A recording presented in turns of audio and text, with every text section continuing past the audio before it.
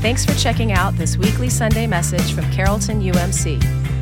We pray that God will use this to speak to you and help you grow in faith. We invite you to join us this Sunday at our 10:30 a.m. 1-hour service in person at our location in Uptown New Orleans, or live online on our YouTube channel or Facebook page.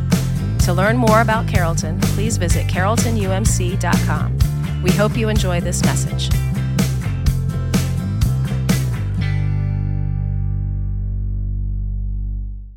Our scripture this morning is actually a twofer. We get 2 for 1 today for the new year. We start in the Old Testament with the prophet Jeremiah, chapter 29, verse 11. For I know the plans I have for you, declares the Lord.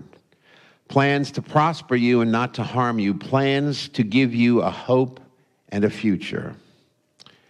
And our second scripture is from the letter of Paul to the Corinthians, 2 Corinthians chapter 5, verse 17.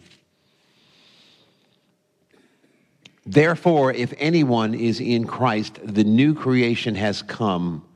The old has gone. The new is here. The word of God for us, the people of God. Let us pray. Dear Heavenly Father, may the words of my mouth and the meditation of all of our hearts be acceptable to you in all ways, for you are our rock and our ever-present Redeemer. Amen. When you receive news like we did on Friday night of Nick's passing, everything changes. Plans change, outlooks change, outcomes change, church changes. Thank God that God remains the same. As we leave another tumultuous year, 2023, and enter a new one, it's helpful to remember that God has a plan for each of our lives. The prophet Jeremiah spoke those words we just read from Jeremiah 29 to the Jews who had been living in domination under Egypt and then under Babylon. Before being eventually carried into exile, they had been in Jerusalem, and then they were moved out of Jerusalem into Babylon. And if you dig a little deeper, the chapter right before chapter 29, chapter 28, Jeremiah had just pronounced judgment on a false prophet, a guy named Hananiah, who had told Israel, he said, Israel, God's going to break the yoke of Babylon in 2 years and free the Israelites. While that message was probably appealing to the Israelites, it was a lie, and it resulted in God removing Hananiah from the face of the earth. Instead, Jeremiah tells Israelites, he says, look, you're going to live in Babylon for 70 more years. Sorry. But that they should settle down. They should build houses. They should marry. They should even pray for the prosperity of the city in which they found themselves.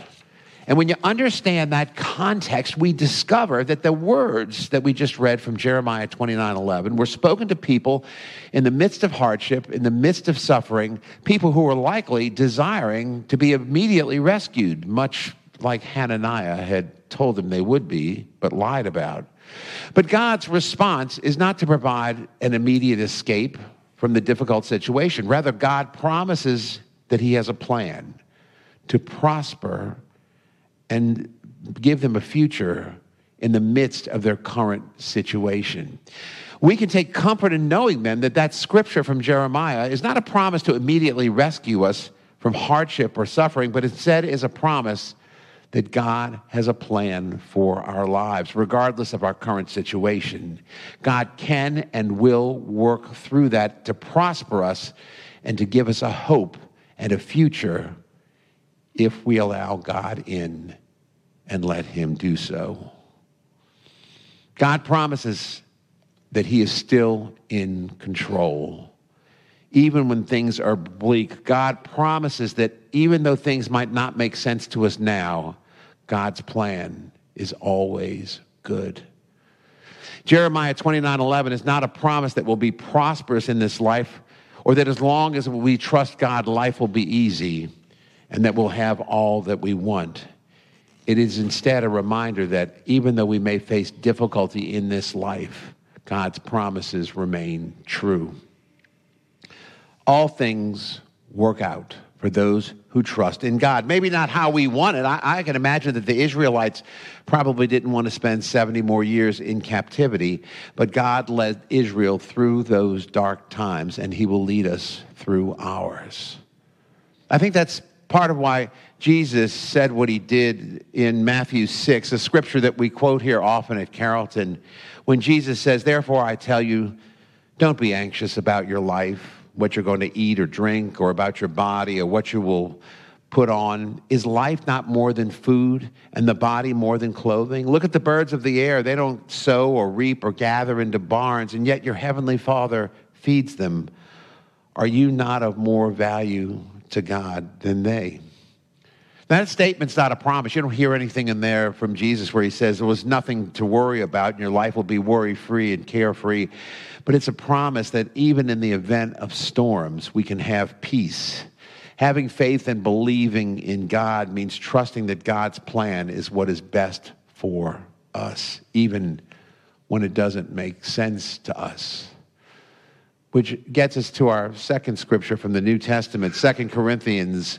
"Therefore, if anyone is in Christ, he is a new creation. The old has passed away. Behold, the new has come." When we place our faith in Jesus, we become new creations. Now, obviously, there are things that don't change about us. We keep our physical features. We probably more or less keep our personalities, for better or worse. We keep our family. We're still susceptible to sin.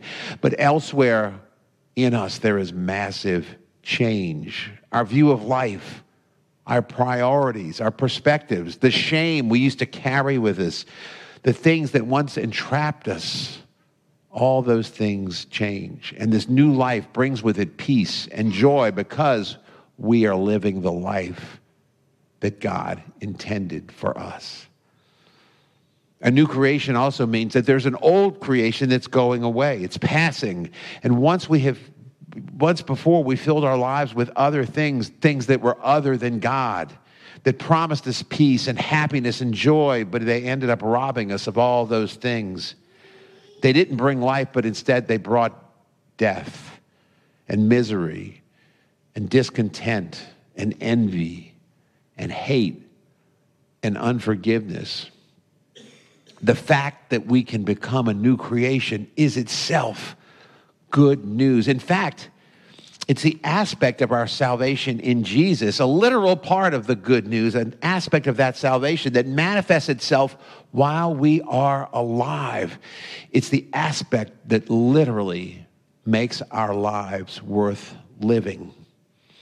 The Apostle Paul is telling these people in Corinth in that scripture not to abandon their new life in Jesus like someone might abandon a New Year's resolution. One of my favorite songwriters, a guy named Steve Kahn, who has some really good, deep Louisiana roots, has a terrific song called "Comfort Me." And in that song is a series of lines. Please indulge me singing. Sometimes it ain't easy. You realize that God has different plans. And if I want so crazy, I'm sure I would understand. Someday I'll meet Jesus, and he and I will laugh at all my dreams. But this ain't someday. I'm down here on my knees. God sees things that we don't see. He is orchestrating a story that we are not privy to. One day things will be revealed to us and we will see the bigger, larger picture. But until then, we have God's promise. The message of the gospel is not one of an easy life. It's a promise, though, that we can have hope because the God we serve and love and the God who loves us is always walking beside us. And my friends, that's where these two scriptures, the one from Jeremiah and 2 Corinthians, come together. Our plan for the new year, our New Year's resolution, or whatever you want to call it, has to start with becoming a new creation in Jesus. That is a fundamental change that transcends all of those other small resolutions we might otherwise cook up regarding finances or health or relationships or even more mundane things that we say we commit to but don't commit to Jesus. Once we make that commitment to Christ and become the new creation, our plan for the new year becomes abundantly clear. It's not our plan. It's God's plan. I close with what I think is a poignant example of God's plan in action, which may not have made sense at the time. In fact, it had Jesus even asking, God, is there some other way we can go about this? From Matthew 26, right before Jesus was arrested. Then Jesus went with his disciples to a place called Gethsemane, and he said to them, sit here while I go over there and pray. He took Peter and the two sons of Zebedee along with him, and he began to be sorrowful and troubled. Then he said to them, my soul is overwhelmed with sorrow to the point of death. Stay here and watch with me. Going a little farther, Jesus fell on his face to the ground and prayed, my Father, if it is possible, may this cup be taken from me. Yet not as I will, but as you will. Yet we know how that all turned out. Jesus' full life and death and resurrection was in fact God's plan to prosper you and not to harm you. A plan to give you a hope and a future in God's own way, in God's own time, in God's own wisdom. Thanks be to God for the year behind us and the new year to come. Let us pray.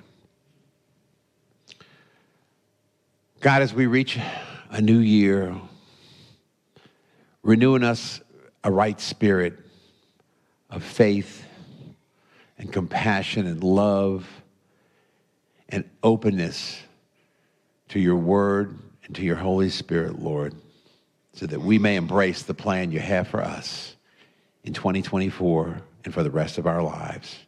In Jesus' name we pray. Amen.